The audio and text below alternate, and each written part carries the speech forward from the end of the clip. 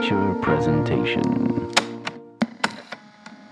Welcome back to another Untitled Movie Review. I am one of your hosts, Matt Rohrbeck, alongside, he's allergic to tomatoes, but he is tomato meter approved, Eric Marchin. This episode belongs in a museum. Today we are reviewing an Indiana Jones movie. Who would have thought? James Mangold's Indiana Jones and the Dial of Destiny. Completely spoiler free. We're putting this review out before the movie comes out because it's a big one. The embargo's already up, so we thought we'd put it up. So no spoilers on this one. Whether we cover spoilers at a future date, I doubt it, but we'll dance around things for this episode. Eric, how are you?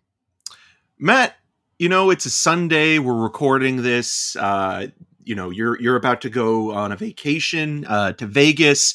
I spent all of Friday clothes shopping for both TIFF and Aruba in October. Nice. So it's been nice. It's been a bit of a renewal in a way. And this is thematic to, I think, what we're going to review, where there's both the nostalgic component for people that loved Indiana Jones growing up, but there's also this aspect of trying to renew or revive a franchise that has been around for so long now and has also influenced so many other movies, especially, I know you're more of a fan of National Treasure than you are of Indiana Jones. And Uncharted. So, yes. I mean, those are the two biggest Indiana Jones ripoffs. And ironically, really like both of those. And Indiana Jones has never been my thing. So whatever that says, and then whatever you want to use that for what my opinion on this movie is, whatever.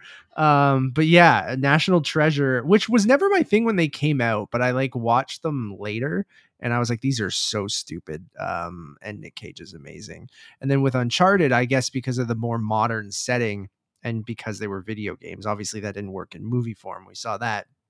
But the games were always so entertaining and they were just blatant Tomb Raider. I mean, even Tomb Raider is an Indiana Jones clone. Yep. To an extent. So it's funny now going back and reviewing an Indiana Jones film, which feels kind of a bit surreal, right? Because I think, both of us, I worked at Cineplex when the last Indiana Jones movie came out. That was right before you started reviewing movies, or were you already reviewing stuff? I was reviewing movies at that point because it's 2006 when I started. Wow. So I reviewed The Kingdom of the Crystal Skull vodka. Look at you. Yes. Okay, you've reviewed 2 Indiana Jones movies. You're old as fuck, bro. I know. No, I mean, we're both the same age. I was working at Cineplex. I cut you off there because I was reading Roger Ebert's essay on Raiders of the Lost Ark last night, and the thing that made me so depressed reading that is that Spielberg made Raiders of the Lost Ark when he was 34, so he already had Jaws, Close Encounters of the Third Kind, Sugarland Express, Duel, all before 34. That's depressing. Yeah, I know. I mean, Spielberg obviously is a producer on this, and this is the first of the Indiana Jones movies that doesn't have him as a director. So I think your metaphor actually sums this up perfectly, whether or not it's positive or negative. I think what you said on Twitter, and if you could repeat that, I think that that's how I was going to kick it off, is so take this with a grain of salt. Not the biggest Indiana Jones fan. So, but I've always been fine with the movies. I've enjoyed them. I saw Raiders of the Lost Ark in a theater for the first time, maybe 10 years ago, probably after Crystal Skull came out, but they re-released Raiders for which they keep doing over and over again. And then I rewatched them all a few years ago, and I've always thought they were okay. Or they're good movies objectively. It's just was never really my thing. However, so this movie, I'll kick it off by saying I enjoyed it, but what it feels like to me, and you guys can go back and read my tweet, I don't know exactly how I worded it, is like a cover band of a rock and roll Hall of Fame band and that you're going to see live, that it's playing the hits. It feels almost right. You're having a good time because you like the music that they're playing. However, it still feels like something it's like an imitation, right? Like, or it's just someone trying to do what came before it, while you're like, I'm having fun watching this, but it's not necessarily exactly the thing that I loved before. You're still seeing, Harrison Ford, you got John Williams. It really feels like it's the greatest hits of Indiana Jones thrown into a movie. So yeah, I compared it to like if you went out to Las Vegas or something like that, and some sort of cover band of an amazing band is playing like their greatest hits album, and you're like, you go, you spend a little bit of money, and you're like, yeah, that was enjoyable. Like I think I had a good time. I don't know if I'm gonna like 5 years down the line be like, fucking remember that cover band we saw in Vegas? It's like, no, I went out and I watched them. I enjoyed it because I liked some of the music that they were playing, but it didn't feel like the actual band. So that was a little bit more wordy of what I tried to put in a nice little package on Twitter. But like, so for me, I enjoyed myself. And even with someone who doesn't have the nostalgia for Indiana Jones, like I found myself going, okay, I see they're bringing back these characters or taking these moments or, following that kind of formula that worked for 3 of the 4 movies. And I'm someone who doesn't even hate Crystal Skull, because again, I went into it not with this extra baggage. I just went into it as a movie because I didn't really care about the character, or, yeah, there's some ridiculous things that happen, the nuking the fridge moment and all that kind of stuff. But none of that shit bothered me, because the aliens and all that kind of stuff, I'm like, sorry, interdimensional beings. My bad. So I just like, I've never had that attachment. So I went into this without that baggage as well. I like James Mangold. He is a hit or miss filmmaker, but I love Logan. So like, I will give him kind of the benefit of the doubt moving forward on especially big franchise filmmaking. It starts off really strong. I think the opening sequence, which is a flashback, that's not spoilers, but like, is really, really fun and exciting, and does feel like, Indiana Jones, classic Indiana Jones. Some of the best de-aging I think I've ever seen in a movie. Like, you can tell Lucasfilm has been working really hard on this to try to get this right. And I'm okay with it when, the actor is in the movie, they're giving their consent, they're doing the performance, they're just de-aging them. It's gotten better over time. I remember, it used to look horrible. Now, obviously you can still tell at moments, but it is getting better. I think Lucasfilm, with what they did in Book of Boba Fett with Luke Skywalker and what they did here with Harrison Ford, I think are 2 of the better examples of de-aging that they've done. I think that opening sequence is really exciting. The rest of the film kind of plays out pretty formulaic to what you would expect a Indiana Jones movie to be. So that's what I mean by those greatest hits. It is like kind of a long chase sequence. It's kind of nonstop in its pacing, but then it kind of lulls you into this trance that, for better or for worse, I think you could lean one way or the other and go, it's not really doing anything new or exciting or original. It's just, like I said, playing the hits and doing those things and going through the motions. Or it can lull you into like, I'm having a good time. I'm just shut off your brain and watch, some fun action, even though Harrison Ford is obviously, what's he pushing? He's 80. He's 80. Yeah, I thought I was gonna say pushing 80, but he's 80. But he you can really tell he gives a shit about this franchise and this character. And I don't know. I found it like a fun send off. I liked Phoebe Waller-Bridge. I liked Mads Mikkelsen. The cast is great. Some people are kind of wasted with like Antonio Banderas and even Boyd Holbrook, who I really liked in Logan. I thought, and he's playing kind of a similar character in this, or like his vibes are similar to that character, but I didn't feel like he stood out as much in this. I thought the action was okay. Yeah, so it kind of lulled me into this trance of like, I was never bored, but I was never like, fuck yeah, this movie's awesome. It was just like this. It was just kind of like this. Yeah. Okay. And then, but I mean that in sort of a positive way, as someone who isn't going to get disappointed by this, because I don't have any attachment to it, where I'm just judging it as it's a little long, I guess. And as this statement, it's 2 hours and 34 minutes. As this statement is long-winded, so is this movie. I think it does kind of run out of steam by the end.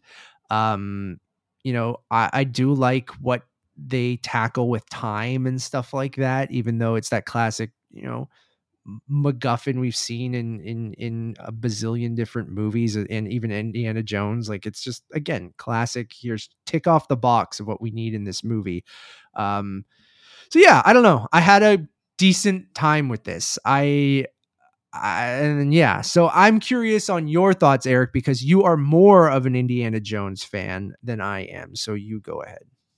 Yeah, I mean, I literally, like, on the right side of me have the original 81 poster. Yeah. That my dad got when he first saw it in the Uncle theater. Mark has had that poster up in his house for the longest time too. Yeah, and he was just obsessed with it, and his obsession with it, as my dogs are barking, trickled down to us as kids, me and my brothers, and we kind of inherited that love of the franchise over the years. Those first 3 movies mean an awful lot in terms of nostalgia and growing up and looking at Harrison Ford as like one of the great movie stars of all time.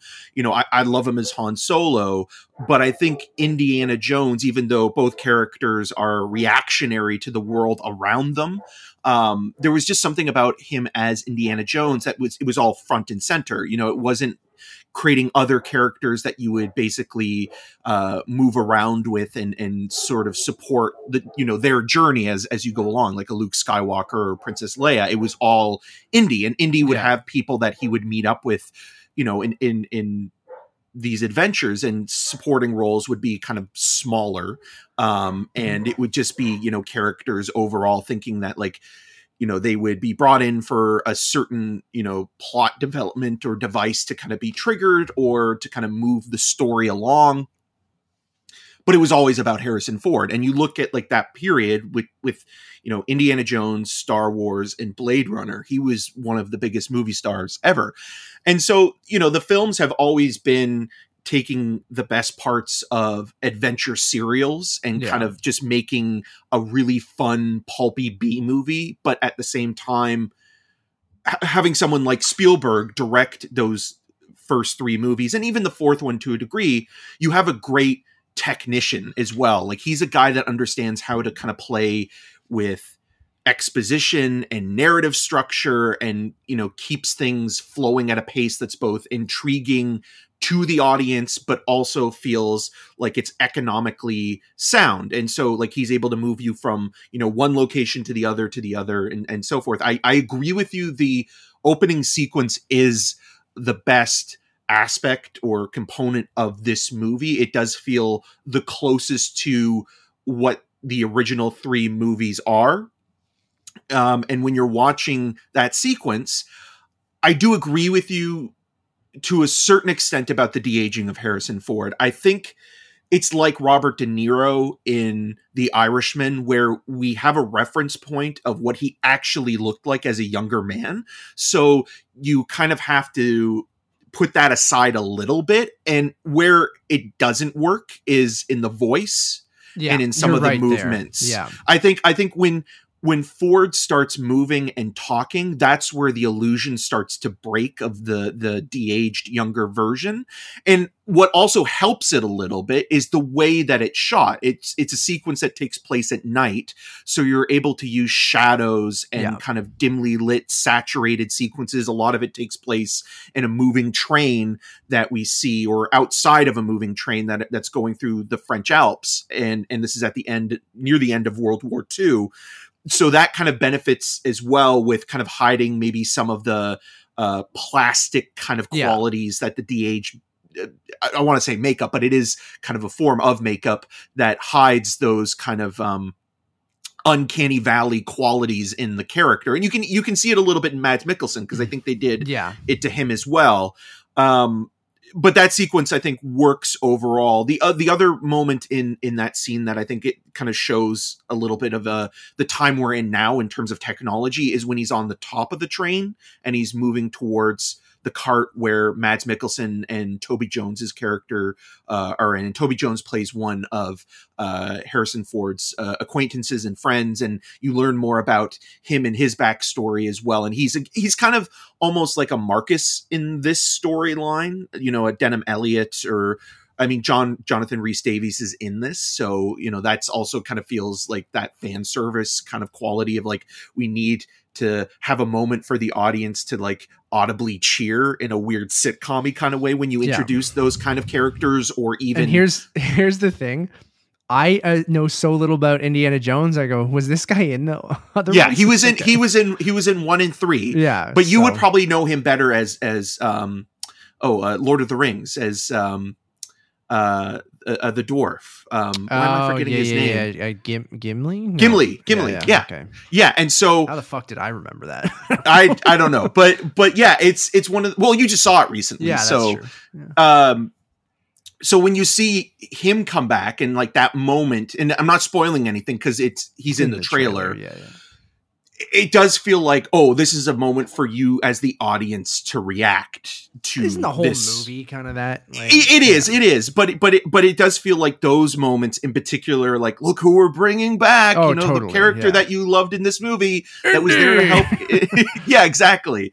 And as the story progresses, its themes on aging are very apparent. You know, you have someone in 1969 during the space age as, you know, Apollo 11 goes to the moon, where, you know, Ford's character is retiring, you know, from his job as a professor.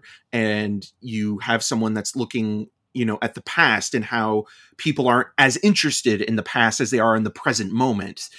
Even the way that the choreography or the staging of a parade in New York is framed. You have Harrison Ford riding a horse being chased by Boyd Holbrook on a motorcycle. So, you know, the old way of cool, escaping a situation. No, I think it works in terms of a conceptual piece, but it's also very much okay. Like you can see a guy that's, you know, in a modern environment in a city using a horse to ride into a subway station and then being chased by a guy on a motorcycle. So again, like he's using, you know, past methods in order to achieve a goal. And again, you know, what Mangold is doing here as a journeyman director is he's taking elements of Spielberg's style of filmmaking, which is to take a set piece that looks almost innocuous or it doesn't have any real threat to it going on. But then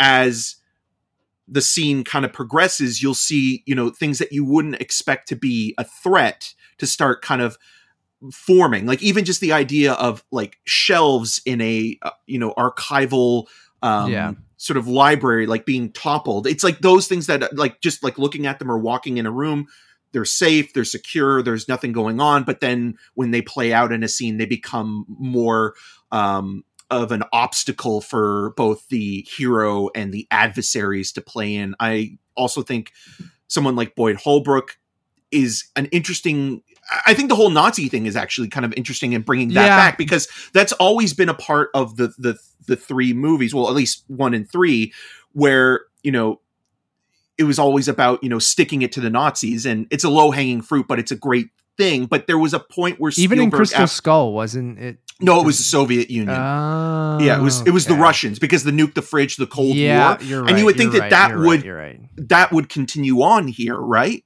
Because it is the Cold War era still.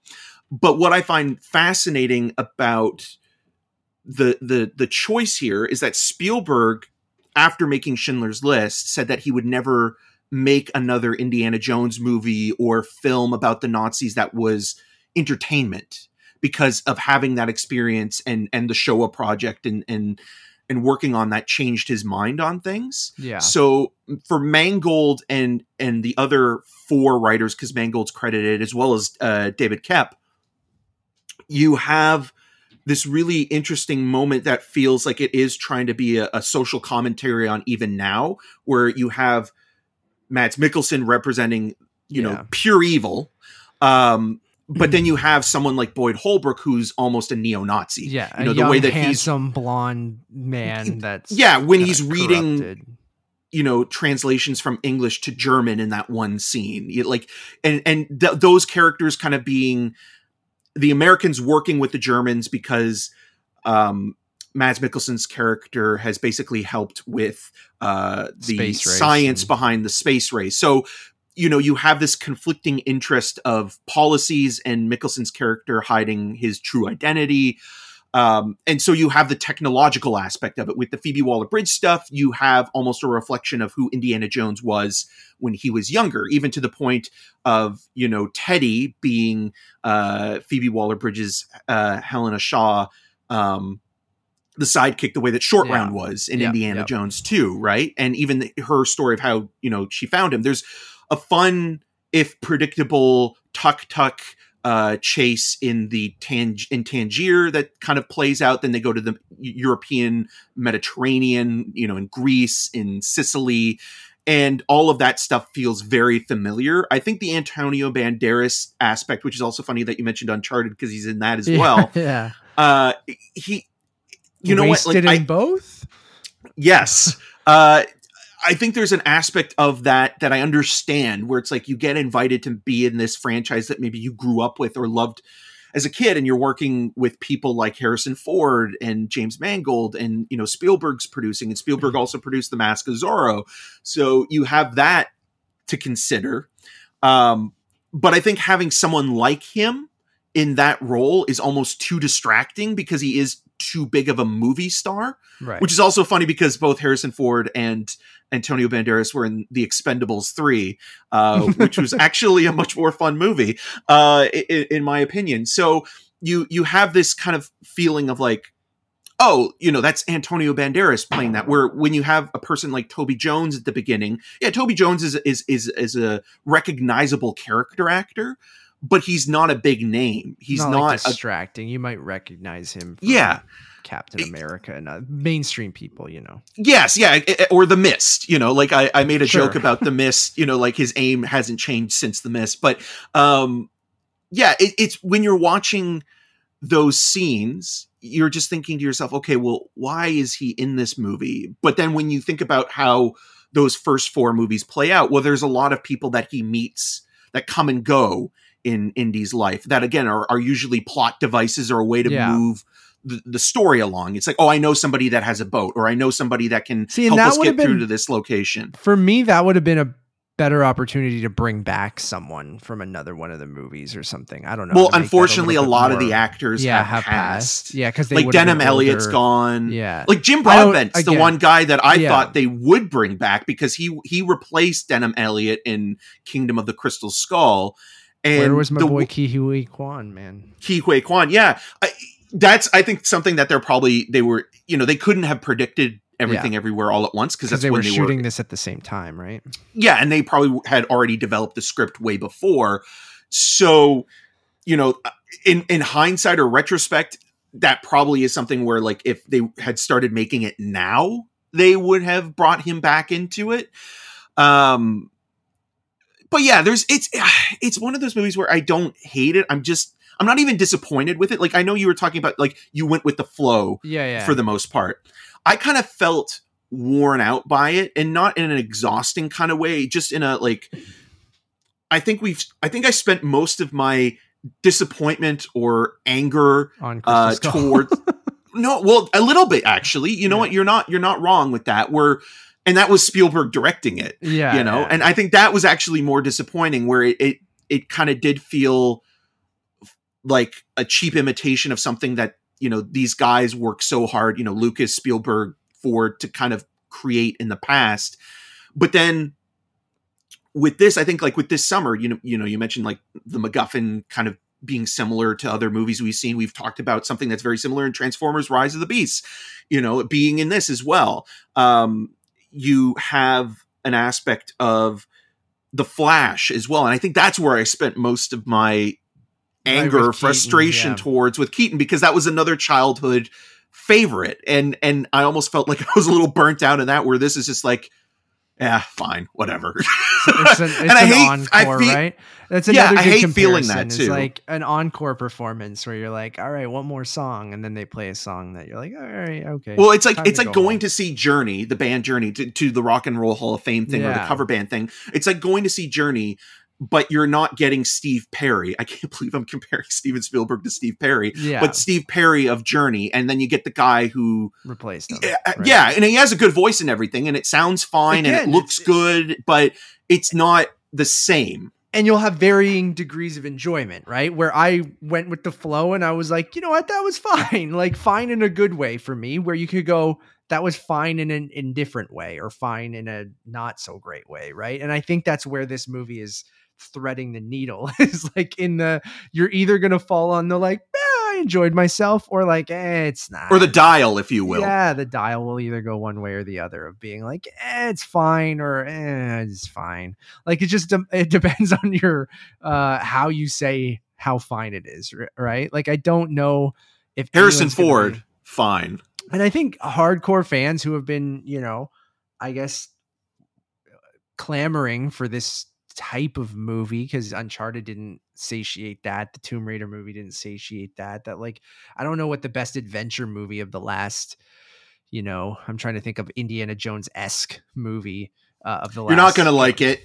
I think it's Mad Max Fury Road. That's just kind of like a very simplistic, from point A to point B. Have all Indiana Jones movies been like that? Because this one feels, someone did compare this to like a not as good version of Mad Max, because it is a constant chase movie throughout the whole thing. Well, that's what it's always been. It's always like he gets the MacGuffin and someone's chasing him the whole time, or he's after the MacGuffin that he's been assigned. Like in Raiders of the Lost Ark, the Ark of the Covenant is something that he's chasing because the U.S. government has asked him, and only him for some strange reason, to get this thing that Hitler is obsessed with, because if he grabs hold of it, he'll have this supernatural power potentially to destroy the world.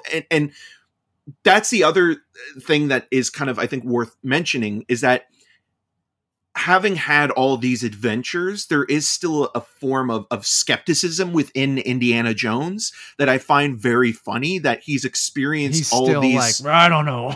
I've seen some things, but I still, ultimately, like, it's all a bunch of hooey, and like with that, it's kind of, you can tell, like, someone like Chris Carter took a lot of influence from the X-Files, like when creating that show, where, government cover-ups and like potentially supernatural aspects, but even the conflict of both Mulder and Scully, Scully being kind of the more skeptical one that believes in science, even though she's someone of faith, and Mulder being someone who isn't of faith, but also believes in the possibilities of the unknown. And you kind of see that melding of how, like, Chris Carter separated the two to create those characters. I still think that the best Indiana Jones movie of 2023 is Blackberry.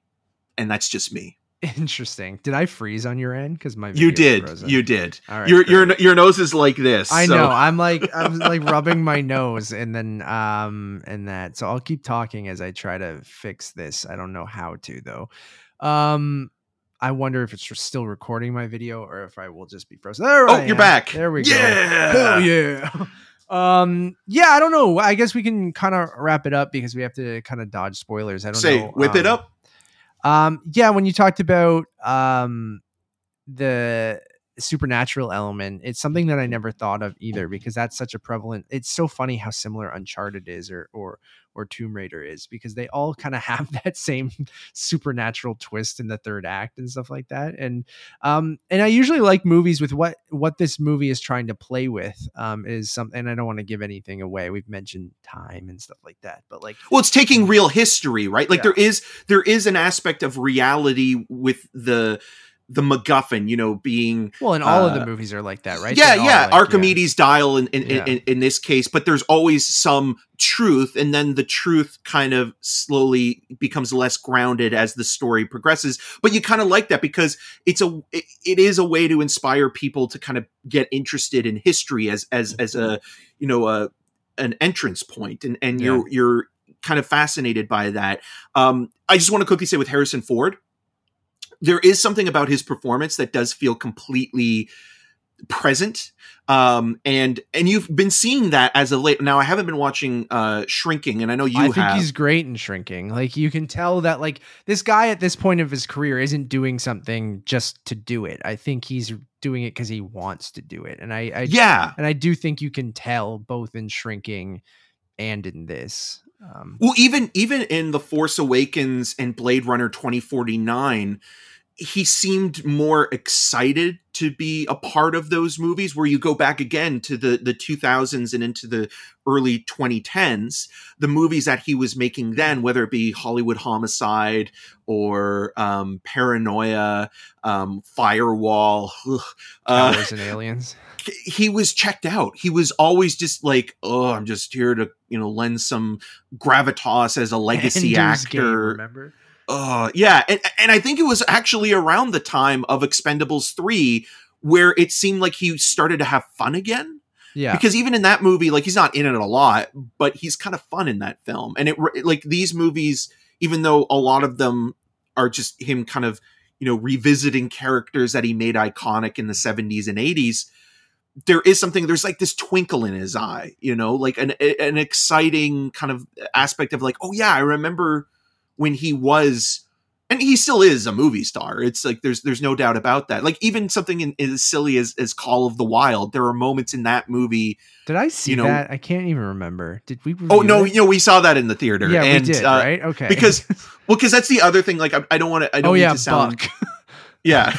Like, I'm, objectifying Harrison Ford, but a part of what they do early on in this movie is that they show that, for an 80-year-old man, he's in amazing shape. Like, he's in got better fucking shape. abs. He's better shape than I am, bro. Yeah, he's better shape than like most 20 to 30-year-olds. Like, but they did that as well with Call of the Wild. I love that he does a shirtless scene, and I'm like, are you fucking kidding me? I'm like, Harrison Ford's ripped, bro, at 80. And I'm like, it made me feel so bad about myself. I know. I know. I was like, God damn it. But he is Harrison Ford. Like, he's still amazing. Yeah. Still a handsome man. Like, he's just one of those guys that's like always been a movie star, but when he's a movie star that's interested in the material or cares about what he's doing, that's where it really does connect. And I just wish the movie had that same energy that he had, because when you're making a movie, it's different from seeing the film, right? Like, you're only one part of, the puzzle. So I think he's good in the movie. What the hell's a Red Hulk? God bless him. God bless him. I think I've always loved Harrison Ford as well. And I mean, obviously being a huge Star Wars person, although I was you were either like a Luke Skywalker kid or a Han Solo kid. And I will admit I was more of a Luke Skywalker kid. I just like Jedis more than, scoundrels, I guess.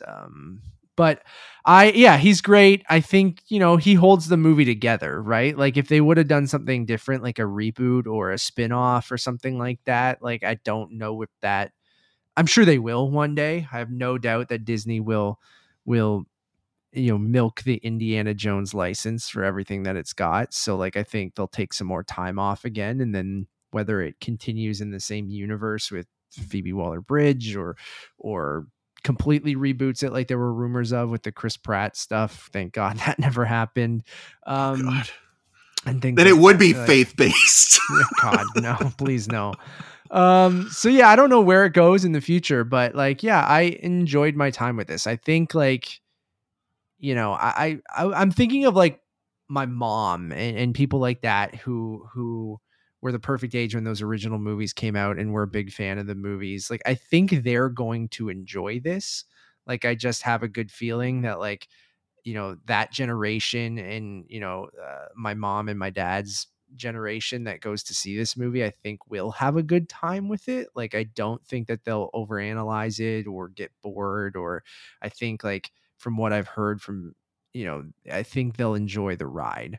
Again, will it stick with people being one of the best Indiana Jones movies? No, it's probably going to be number 4 out of 5 for most people, but that's also okay. Like the first 3 or 5 like, even. Yeah, I know, maybe. But like, even for me, like I like Crystal Skull more than most people, just because I don't have that attachment, where I didn't like the third Indiana Jones, which I think a lot of people do really like. And so it's just, I don't know, but I enjoyed this. I think it was a fun-ish ride. Again, a movie that I'm not necessarily going to think a lot about, but like I've said that in a negative sense, but in this way, I mean it. And maybe if this franchise means more to you, then that is going to be more disappointing. But for me, it was like, eat some popcorn, watch this movie. I like Harrison Ford. I like some of the sci-fi elements. Some of the action sequences are fun. The John Williams music we haven't talked about. Again, it sounds reminiscent of both him doing what he's done before, and also it reminded me a lot of his more recent stuff, of like the Star Wars sequel scores and stuff like that. That's what I got out of this. But it doesn't have, because that original theme, Indy's theme, is so iconic, of course, right? Yes. But it doesn't have anything on the, like, it's competent, it's well done, it gets the job done, but it doesn't even have a Duel of the Fates-esque kind of like new. But then that's what I mean by the there. sequel trilogy, because I feel like John Williams' sequel scores for Force Awakens, Last Jedi, and The Emperor's Somehow Return, Emperor's New Groove, I think are good scores, but I don't remember. I like Rey's theme, the like Rey's theme's great, and there's certain moments, but this I don't think has like a standout new piece of music that I can pull, like off the top of my head. But like I did notice during it, I'm like, this sounds like modern John Williams. Like it sounds like those modern John. Those Star Wars sequel scores to me. Like even pieces of music felt like they were straight from those. And I mean, John Williams is going to sound like John Williams. I love him. He's a legend, but shares a birthday with me. Yep, February 8th. But yeah, so I guess that's the last thing I wanted to talk about was his score, which I think was good, but again, like a lot of the movies, I think it's serviceable. That's what I almost feel like this movie is. To me, it's serviceable. So I'm going to give the movie, I'm being very kind, but I think it's like the most 7 out of 10 movie I've seen. So it's going to be a 3.5 out of 5 for me. Like it could teeter on that 3 range, but I'm going to give it a 3.5 because like I did enjoy myself. So that's where I stand. I want to ask you a question before I give my final rating, because I think you brought up something that is really, again, it doesn't change the quality of the film, but I think it will affect the box office. Is that you mentioned your parents, and I talked about my dad being a huge fan of it, and my mom's a huge Harrison Ford fan. These are the people that I think, this is the demographic, the baby boomers and, the generations a little bit under them that are most excited or intrigued or will show up for it. But do you think that audience will show up for it? Because it does feel like going to the movies now, there's a younger audience that is kind of showing up when I say post pandemic, like, where we are now. And it does kind of feel like a lot of the people that are of a certain age will feel like, oh, well, they'll look at the running time and they'll be like, oh, maybe that's a little too long. And all the distractions that are in movie theaters nowadays. And then on top of that, we've talked a lot about it with Pixar. Yeah. Is that the Disney Plus element? So if you have Disney Plus, that might be like, I love Indiana Jones and all that, but I rather just wait until, because I own Disney Plus. I don't want to pay, X amount of money to go and see it, and parking and babysitters if I have to do that, or, those kind of things. I think that's an interesting question, because you are making great points, but to counteract that or counterpoint that, like, has there been a boomer blockbuster in a long time? So maybe, well, I guess Top Gun Maverick is that. Yeah. And right? there's a big, like that's the biggest movie of the last, God, who knows how long, but, so yeah, I do think that they'll show up. Like I don't think the Pixar thing, works as a comparison, because I think there's a precedent of that families got used to Pixar movies coming out on Disney Plus. It's not like we've gotten a bunch of Indiana Jones things that went straight to Disney and then we go, well, that's where I watch that stuff now. And I do think that, people of our parents' generation, like they only go to the movies usually a couple times a year, if that, right? Like I mean, obviously there's going to be exceptions to that rule. My mom goes to the movies all the time. Movie fans and cinephiles go to the movies all the time, but I'm talking like that average And I think that's a bigger conversation I would love to have on maybe a main show or something sometime, because I think when you're seeing with the Flash and bombing and Elemental not working, which we just were talking about a little bit, it's like there's so much now, and we've talked about that on the TV side, but on movies as well. I was reading, and sorry, I can't credit the person. I don't know if it was a tweet thread or an article I was reading, but they're like, blockbusters used to be like, we got a couple per summer, right? Like maybe a handful, but like it was like every couple weeks we got one. And it was like a must-see movie. You had to go, if you were a movie fan, you'd go see it. Everyone talk about it for a few weeks. Where now it feels like every fucking week there's just like, you have to be a fan of every franchise, and there's a big, gigantic $200 to $300 million every week, and they're wondering why people aren't going. It's like, yeah, people don't go to the movies every week. Yeah, me and you do. And probably people listening to this show do, but like, you got to think the average moviegoer goes maybe once a month, and then a lower grade of that is like maybe a couple times a year they go and they choose their handful of movies. So like Top Gun Maverick was one of those movies where the boomer generation came out. Everyone came out for that one. Is Indiana Jones going to be that? I don't think so.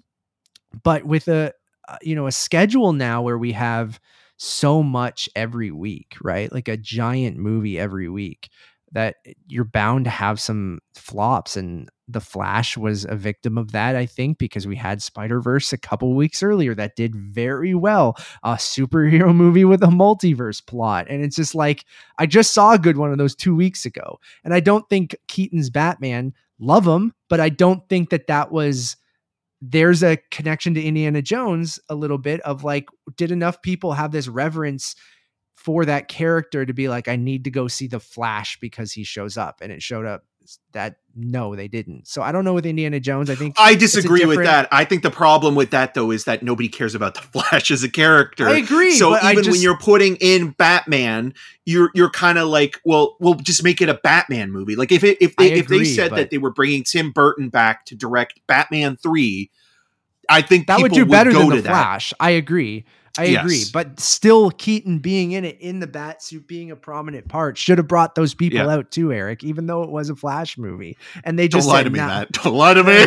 And they were like, no, I don't want this. And and that's the DC. Every movie is different and every brand is different, but you got like, there's just, there's so much, dude. There's so much every week. Like it needs to, because also why I was just going to say, like, also why I asked that is because I look at a younger generation. I look at, like this movie cost $300 million as well.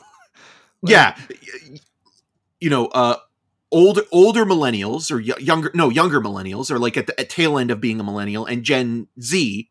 Yeah. It's like they're looking at this and thinking to themselves, like, there are people that have inherited from their parents and have found Indiana Jones through Harrison Ford because of, Blade Runner and Star Wars and things like that.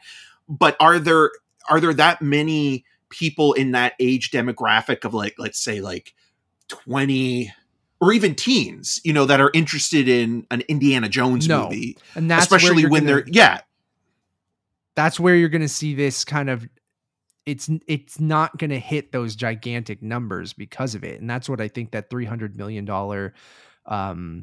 cost for the movie. And I think it says from an article on June 8th from the Hollywood Reporter, it's pacing to open between $60 and $70 million over the June 30th to June 2nd weekend, which is like, it for a $300 million movie, that's a little low. And I think the reviews will hurt it a little bit too, because I feel like Crystal Skull people were burned by, right? And then if this is getting, the reviews aren't as negative as they were when they came out of Cannes, but they're not great, right? Like it's not like it's like, fuck, this is an Indiana Jones movie, you gotta go see this. Cannes was wrong. It's like, yeah, those pretentious film those entitled critics. But like it's still getting like mixed reviews, right? Like it's got a 54% on, or 61%, because reviews are starting to come out. So it's teetering on that fresh category because 60%. But like, yeah. And I hate to throw so much on Rotten Tomatoes, but that is how if you think about how modern audiences decide what movies to go see, right?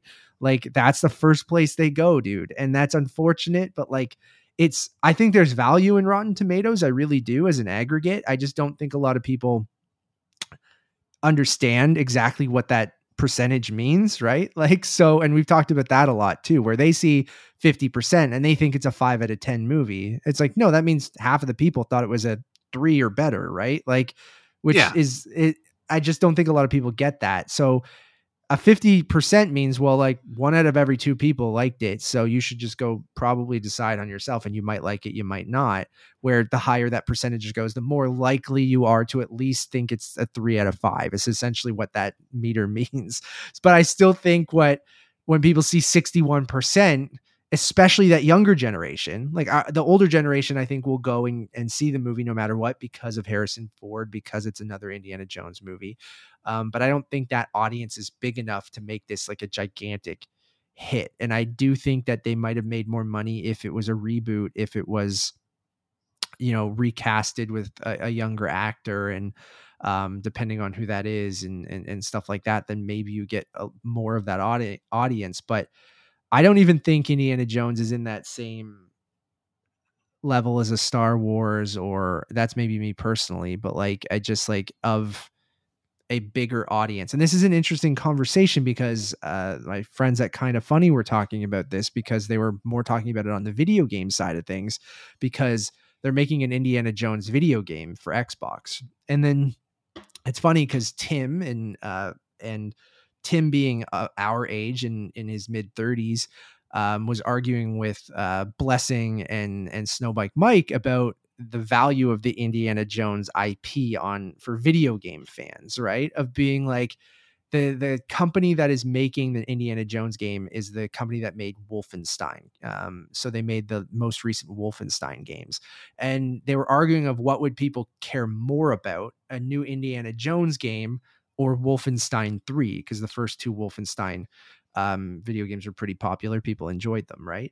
And, Tim was saying that Indiana Jones is more valuable, where Mike and Blessing, who are Mike's more around our age, but Blessing's a little bit younger, were arguing that Wolfenstein mattered more, and no one gives a shit about Indiana Jones, right? Like, especially like, they're like, no one, like, no offense to it, they're like, but like video game fans, I think, don't care. Like, that's not necessarily going to be like, oh fuck, I gotta buy an Xbox because there's an Indiana Jones game out, right? And we've already had the Uncharted. They're not jonesing for it. Yeah, so I think that's like this IP.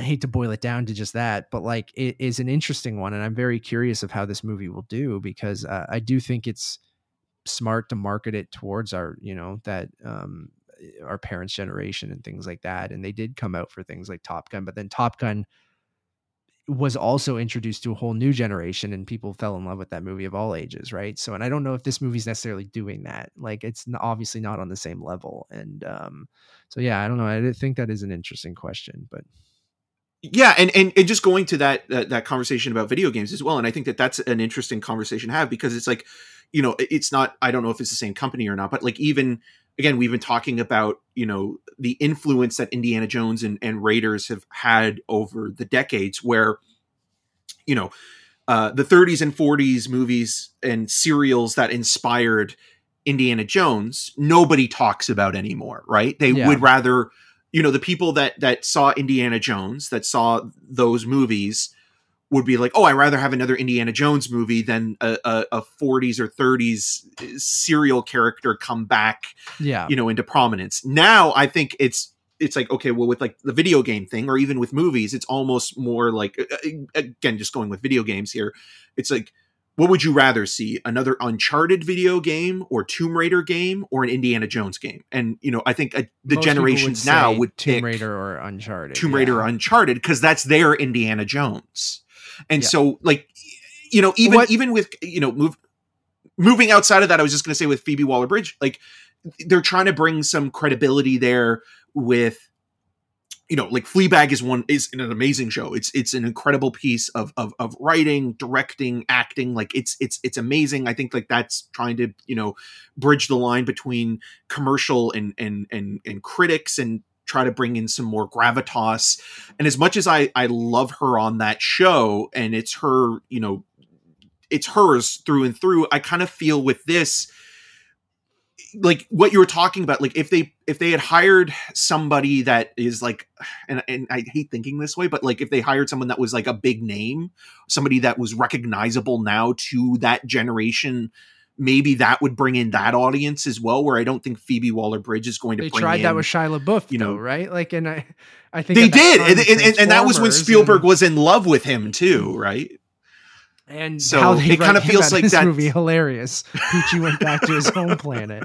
It's like, it's so funny. So there's a lot going on there where it does feel like it is riding on the original IP, the fact that Harrison Ford, you know, has been so kind of excited and open to discuss the film and the process of the making it and everything. But then, yeah, there's part of it where you just feel like, even with the Rotten Tomatoes thing, like I think that that's a really important conversation that you always have to remind people that just because a positive review goes to a percentage, it doesn't necessarily mean that the positive review is a glowing one. Like even, you know, your review, like you're positive on it, but you're like, yeah, it's fine. It's okay for what it is. And I would give it a passing And what happens mark if 98% of people said that? Oh, it's a 3 out of 5. It's exactly. okay. That means it would have a 98% on Rotten Tomatoes if everyone gave it a 3 out of 5. So it's see, that's where the subtlety and nuance comes in film criticism. You can't homogenize these things in that way. You have to go to the individual review